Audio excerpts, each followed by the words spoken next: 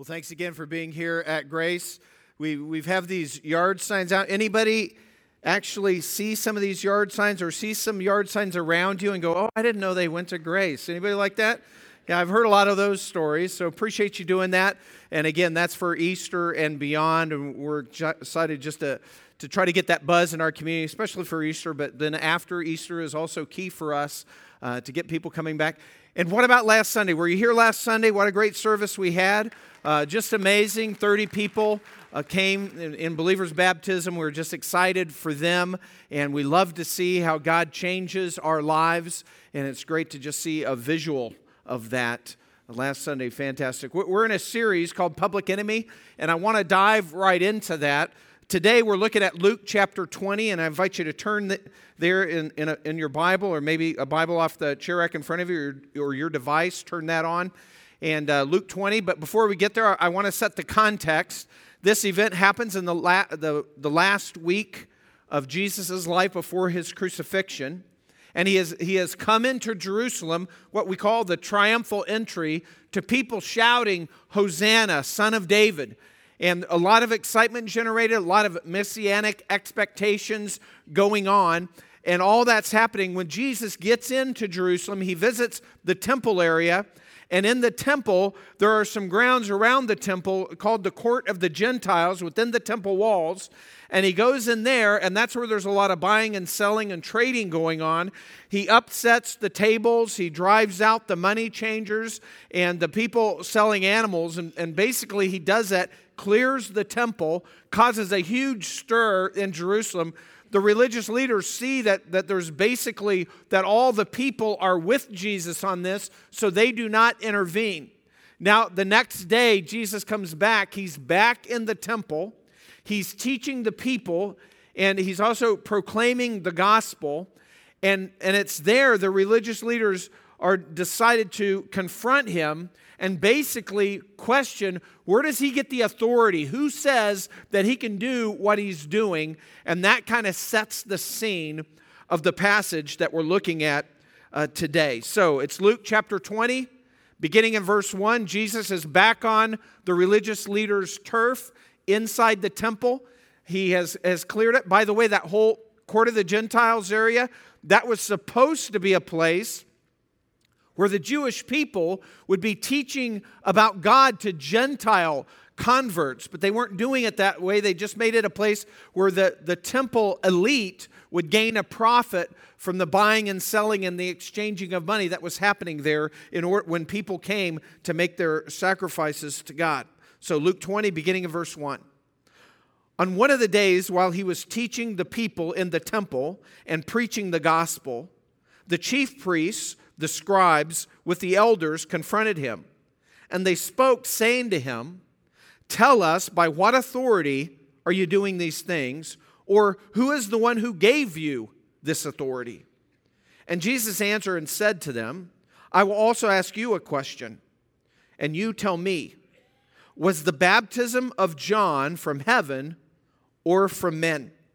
So they asked Jesus this question about authority. And then Jesus doesn't answer, and this rabbis did this a lot. He flips the question back to them, but actually if they answer this question correctly, it will answer their own question. But he pitches the question back, and by the way, this is a pretty easy question. It's multiple choice, and there's only two possibilities. I mean, don't you ever have that in school? I mean, that's what we're going for, right? I mean, even we don't know, we got a 50% chance of getting it right. Nothing like the brackets that people are filling out for March Madness, right? You hear what I'm saying? Anybody have their bracket busted already? Yeah, that happens. Yeah, especially the whole UVA thing. Yeah, don't get me going. But anyway, yeah, so very easy question, but they don't want to answer. And they don't want to answer because they're realizing that answering will kind of get them in trouble with the people, and they realize that, and we'll just see how that plays out in the next verse. They reasoned among themselves, saying, if we, and they're talking about their answer, if we say from heaven, he will say, why did you not believe him? But if we say, talking about John's baptism, John's ministry really is what they're saying, but if we say from men, all the people will stone us to death, for they're convinced that John was a prophet." So they answered that they did not know where it came from. And Jesus said to them, "Nor will I tell you by what authority I do these things." All right, so they asked Jesus a question about authority. He pitches a question back to them. If they answered that correctly, it would really give them the answer. But they decline. They give the politically correct no comment, because if they say, well, yeah, it was from God, then he's saying, well, John, really instituted my ministry. But if they say, no, that wasn't from God, well, then all the people, they're saying, we're in danger. They'll stone us to death because everybody is viewing John as a prophet. So that's how it all plays out. And so they come up with the no comment, but then Jesus goes ahead and answers their question in a parabolic way. So even though their question, if they would have answered it correctly, would have answered their question, if they would have answered Jesus's, but they don't, so Jesus doesn't answer their question, but then he tells a story that actually answers their question. All right, so here's how it goes, and this is the story that Jesus tells in the next verse. "And he began to tell the people this parable. A man planted a vineyard and rented it out to vine growers and went on a journey for a long time. At the harvest time, he sent a slave to the vine growers so that they would give him some of the produce of the vineyard. But the vine growers beat him and sent him away empty-handed. And he proceeded to send another slave, and they beat him also and treated him shamefully and sent him away empty-handed. And he proceeded to send a third, and this one also they wounded and cast out. The owner of the vineyard said, 'What shall I do? I'll send my beloved son. Perhaps they will respect him.' But when the vine growers saw him, they reasoned with one another, saying, 'This is the heir. Let us kill him so that the inheritance will be ours.' So they threw him out of the vineyard and killed him. What then will the owner of the vineyard do to them?" And now, when Jesus asks this question, it forces the listeners to put themselves in the perspective of the owner, which is God, but we'll get to that. Verse 16, "He will come and destroy these vine growers and will give the vineyard to others." And then back to the crowd. When they heard it, they said, "May it never be." So there's this strong reaction from the crowd. No, because they understand that when he said give it to others, he's talking about specifically the apostles, but really it's the Gentile believers that will come to have faith in God because they're understanding, what's playing out in this parable. And here's what I want us to get from this story, that there are three key relationships in this story that's primarily about the religious leaders and their relationship to the owner. But there is also a broader application for us today in these three relationships. So that's what I want you to do. The first relationship is the relationship of the vine growers or the tenant farmers to the owner. That relationship is first. And so in the story, it's straightforward. What do the tenants owe the owner? Well, they owe him a share of the produce. It's his vineyard. He had the expense of planting it, buying the land, setting it all up. And so these other guys are just working for him, so they owe him a share. Again, they get paid, the vine growers, but a share of the profit or loss, but in this case, a share of the profit needs to go to the owner, but they don't want to do that. And the chief priests and the scribes and the elders, and all the people, they understand that in this parable that, this is talking about God and God's relationship to the vine growers or the tenant farmers. But they realize that when Jesus is talking to all the people are seeing, the bare minimum, they're seeing the religious leaders as the tenant farmers. And so they see themselves in this story because the owner equals God. This will become more and more clear through the story. The vine growers or the tenant farmers equals who they are these religious leaders, but you could say that also means all of Israel, just because of their reaction here, and even us as well. But that brings us to us. How does it apply to us today? And to us, this broader point, I think, is critical for us in Grace Community Church today to get this. And basically it's this, that we also have an owner. We have life. We have health, whatever health we have.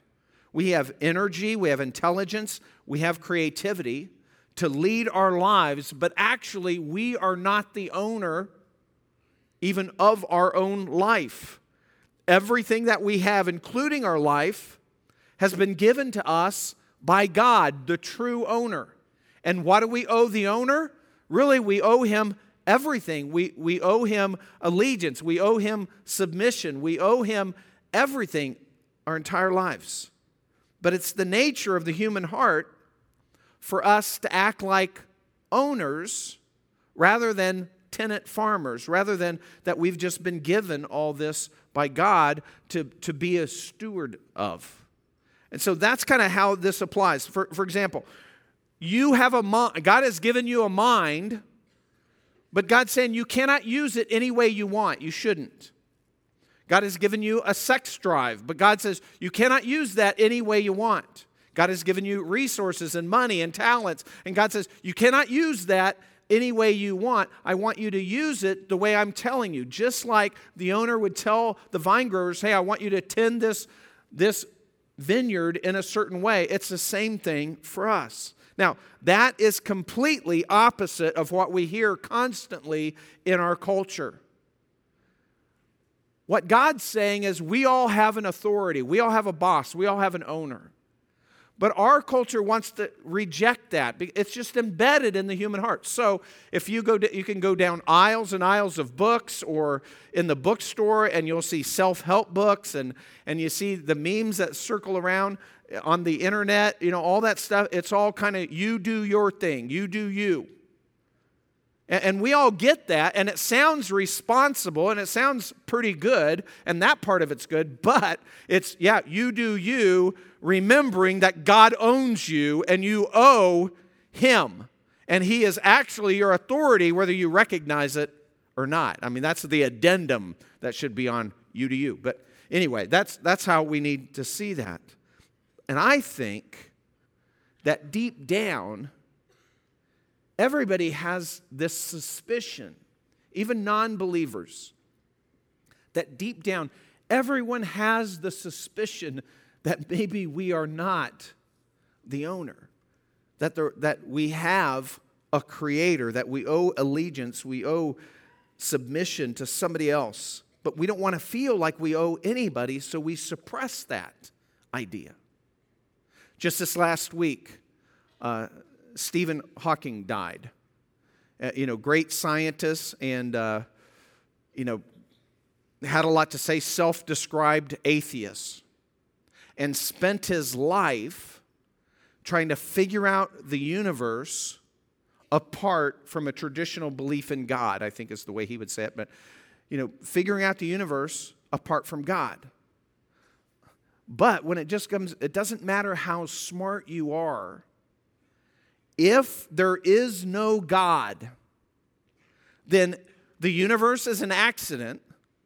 We are accidents. The fact that we can think is just an accident. And our life is ultimately meaningless.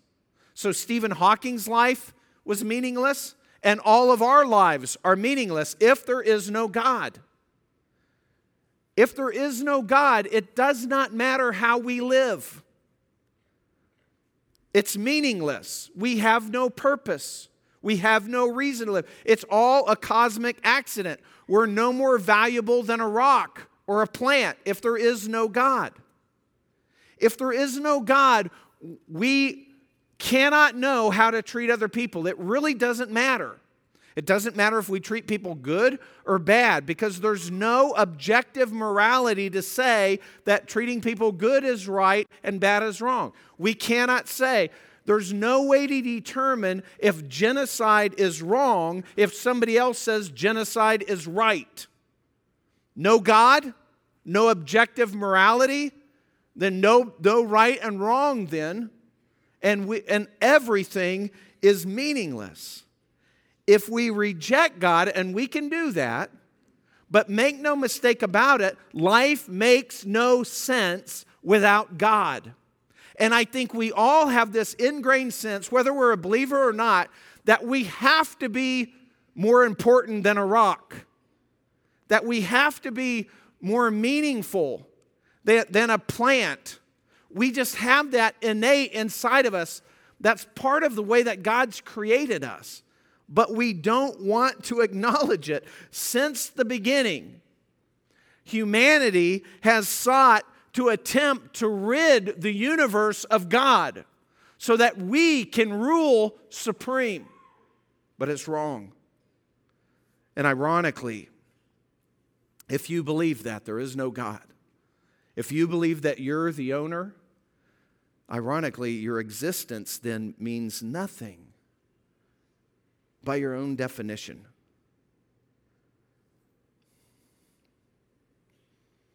But we're not the owner. God is. So that's the first relationship. The relationship of the tenant farmers to the owner. The next relationship that I want us to see is the relationship between the vine growers or the tenant farmers and the messengers. Now, when Jesus told this parable, the people there, they would see this loud and clear because the people knew from the Old Testament that the people of Israel had this long, detailed history on how they rejected God's messengers, specifically the Old Testament prophets. And we can read about that in the Old Testament. For example, Jeremiah, who was beaten. All this stuff is the people's tendency to reject messengers from God. And so they have this long history. All of Jesus' audience, the leaders and the people, they all would have caught that. Oh, yeah, we don't have a great track record there. And so remember, this story comes on the heels of the leaders rejecting the ministry of one of God's messengers, John the Baptist. We talked about that a little bit last time, and that comes into play again. John is dead now, beheaded by Herod, but then Jesus uses John to ask, well, what about John? Where's his authority from? And they don't want to answer. Why? Because they reject his authority, but the people accept his authority. That's why they won't answer the question. And then the question is, what about us? Because we also tend to reject God's messengers. What I'm saying is, our tendency is to do the exact thing that the religious leaders did. It's just we're doing it in a different context and a different time. We tend to reject God's messengers that remind us that God is an authority over our lives. There's so many times and so many situations in life we don't want to hear that, right? We don't want to hear it. And whether the messenger is our parents or a friend or a coworker that's trying to remind us, a messenger from God really trying to remind us, you're not in control. You're under the authority of God. We tend to rebel against that. Or sometimes we'll accept it for 90% of our lives, but we don't want to hear it for 10% of our life. That's the problem. That's all of our tendency. And it's not just people.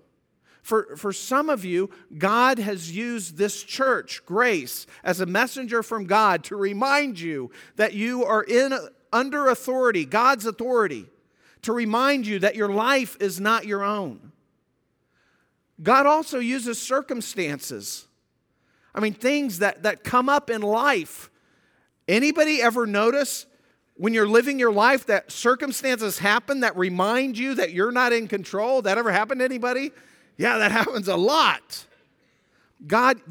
Those circumstances serve as God's messenger to remind us we're not in control. What's really interesting is a lot of times when bad circumstances happen, people will say, well, that's an argument against God. And they'll, this bad thing happened to me, so God must not exist, or why would he allow that? You can actually flip that argument totally around. Hey, if bad things that you can't control happening, well, that must mean that you're not the owner of your life. That must mean you're not in charge. But you're wondering, why did this happen? By framing the question, you're admitting somebody's in charge, but it's not me. Right. And these circumstances, even negative circumstances, remind us that we're not in control, but they also tell us, because we're asking somebody should be, that God is in control. Even difficult people in your life, even the people that just drive you nuts, can serve as God's messenger. They could be terrible people, but just that situation could serve as God's messenger to remind you that you're not in control, that there's a God of the universe that is. And the question is, are you listening to God's messengers, or are you rejecting them because you don't want to hear it, because you don't want to feel like you have an authority in your life or in this one area of your life? And then third, I want to talk about the relationship between the vine growers or the tenant farmers and the son. Because we know what happens in the story. In the story, unreasonably, it makes really no sense, but in the story that Jesus tells, the vine growers, they see the son coming and go, here's the heir. Let's get rid of this guy, and somehow we'll receive this land. We'll be the heirs then. That we'll be in control then. That it'll all be ours. And so they kill the son. And then ironically, what's happening?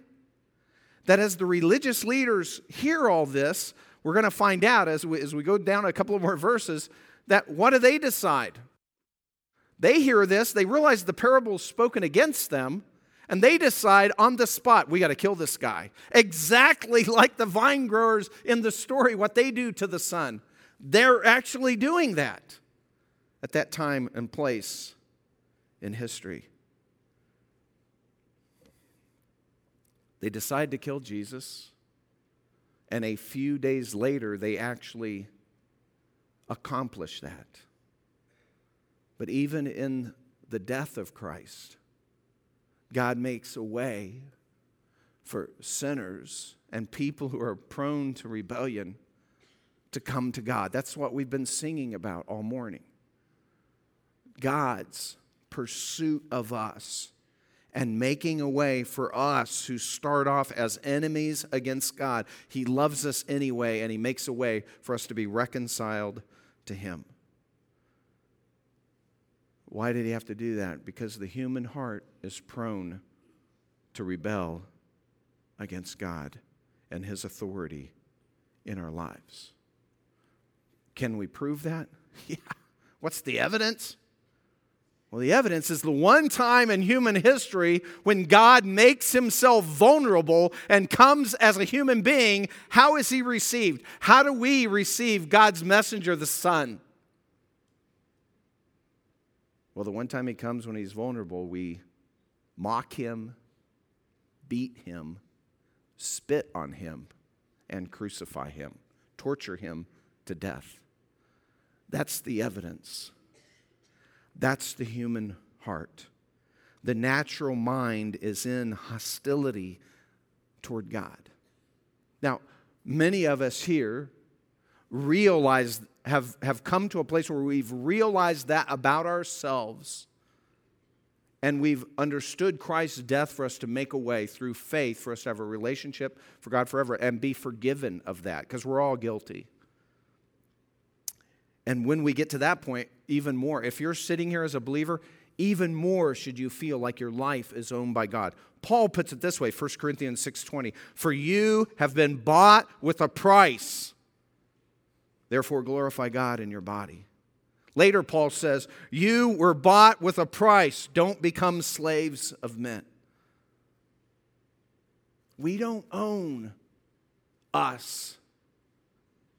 God has given us life, and we should submit to His authority, and we should live life according to the instructions of the owner. That's what God wants us to do. And I know our heart rebels against that, and we don't always get that right, but our intention should be that that's what we want to do. We sin by doing what God says is wrong, but we also sin in attitude by living as if God doesn't have a claim on our life. And some of us here today who would call ourselves believers, we live with some area in our life that we have staked out and said, God, I will not be under your authority in this life. I will not live this area of my life your way. This is mine. And when we do that, we're just heading for destruction, bad news. And so what'd God do about this? Next verse. But Jesus looked at them and said, this after they said, may it never be. Jesus looked at them and said, what then is this that's written? He starts quoting Old Testament. The stone which the builders rejected, this became the chief cornerstone. Everyone who falls on that stone will be broken to pieces, but on whomever it falls, it will scatter him like dust. The scribes and the chief priests tried to lay hands on him that very hour. And they feared the people, for they understood that he spoke this parable against them. You see it all playing out. We see it plain as day in the lives of the religious leaders. But sometimes we don't see it so plain in our own life, where we can have these areas where we're in rebellion against God and we act like He's not the owner, like we're the owner. And here's what the Bible says about that. Scripture's saying, if there's some area in your life, if you're a believer, and there's some area in your life that you know you are not submitting this area of your life to God, to His authority, that you've said, no, most of my life, yeah, but this area, no way. Here's what God says is going to happen. If you're a believer, then if you do that habitually, because what will happen is you'll get callous toward that sin and you become more and more comfortable with it, and then it's just part of your life and you no longer think much about it. You don't feel guilty about it anymore. And what God says is God will send, if you're a believer, discipline into your life. He will correct you through discipline like we would correct a small child, to bring us back to Him. It's actually a positive thing. He's doing it with the purpose. He's not punishing us. He's correcting us to turn us back to Him in that area. And if we call ourselves a believer, and we have these areas of our life that we habitually live outside of God's standards, outside of His guardrails, and that no longer bothers us anymore because we've been doing it so long, so much, that we just don't really care anymore. And God doesn't bring discipline in our lives. You know what that means? That we were never a child of His to begin with. That's what it says. Because He's telling us He will bring discipline into our lives if we habitually keep on doing the wrong thing. If we don't care anymore, if we're not repentant anymore, if we're not sensitive to that anymore. If we're not asking God if we're not just recognizing, God, I'm messing this up. I know, help me to be stronger. If we don't have that attitude where He's telling us He's going to bring discipline, unpleasant discipline into our life to serve a good purpose for us. And if we don't experience that, Scripture would say that we're not His. We all are called. Jesus invites all of us to come to Him and say, God, my life is yours. You're my creator. I give it to you. I'm under your authority. Forgive me for my sin. And thank you for what Jesus did. That makes a way for me to be reconciled to you and forgiven of my sin, because we all have it. We're all guilty. But if we will not do that, if we will not say, God, here's my life, then there is a day coming in the future when we will meet God as an unbeliever, and He will say, you wanted your life to yourself, go and now be judged for your life. And that wouldn't be good news for any of us. Either Jesus pays for our sin or we do.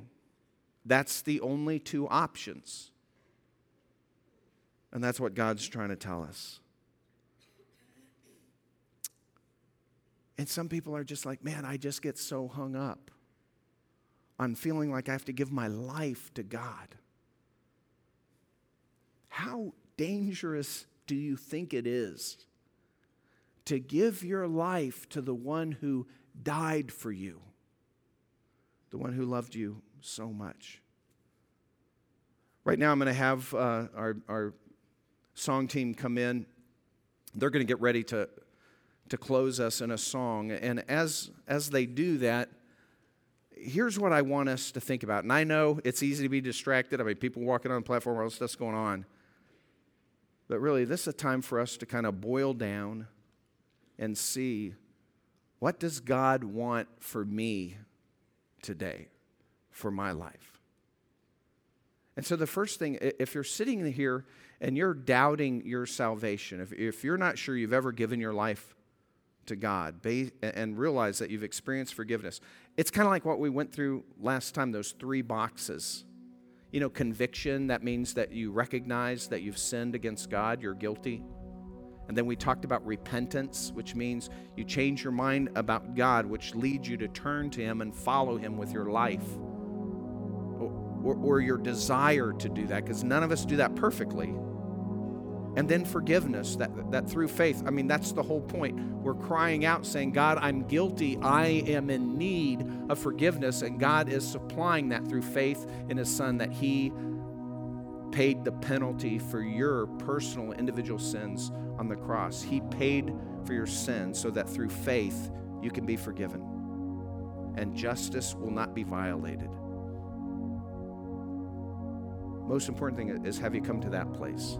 Because if you check those 3 boxes like we were talking about last week, conviction, I know I'm guilty, repentance, I want to live your way, and forgiveness. I'm only forgiven because I know Christ has paid for my sin. Those 3 boxes indicate that you're a believer, and only you and God, know that for sure. But if you're a believer, and you've got these areas of your life that are just out of whack. And it may not be sins that you physically do. It may be sins in your heart. I mean, God's the owner, and you are tied up and bound up with worry and bitterness and resentment. If that's it, hey, that's you not seeing God's the owner. And if you're some area of your life where you're just in rebellion against Him, remove that callous, get beyond that, scrape that off, and be tender toward God in that area. Come back to Him. In just a moment, we're going to sing a song of invitation, and that means just even during this time, before you leave, before you get back into the stream of life, that while this song happens for 3 or so minutes, that during that you could come kneel down here and get your life back squared away with God if you're a believer. And if you're not a believer, I would invite you to go back to room 1, where I'll be there and some others, pastors will be there. We can talk about where you are in your faith. Or if you're unsure, we'd love to talk to you about that. But the decision is yours. To give God your life, who's the true owner, every area, or keep living as if you're the ultimate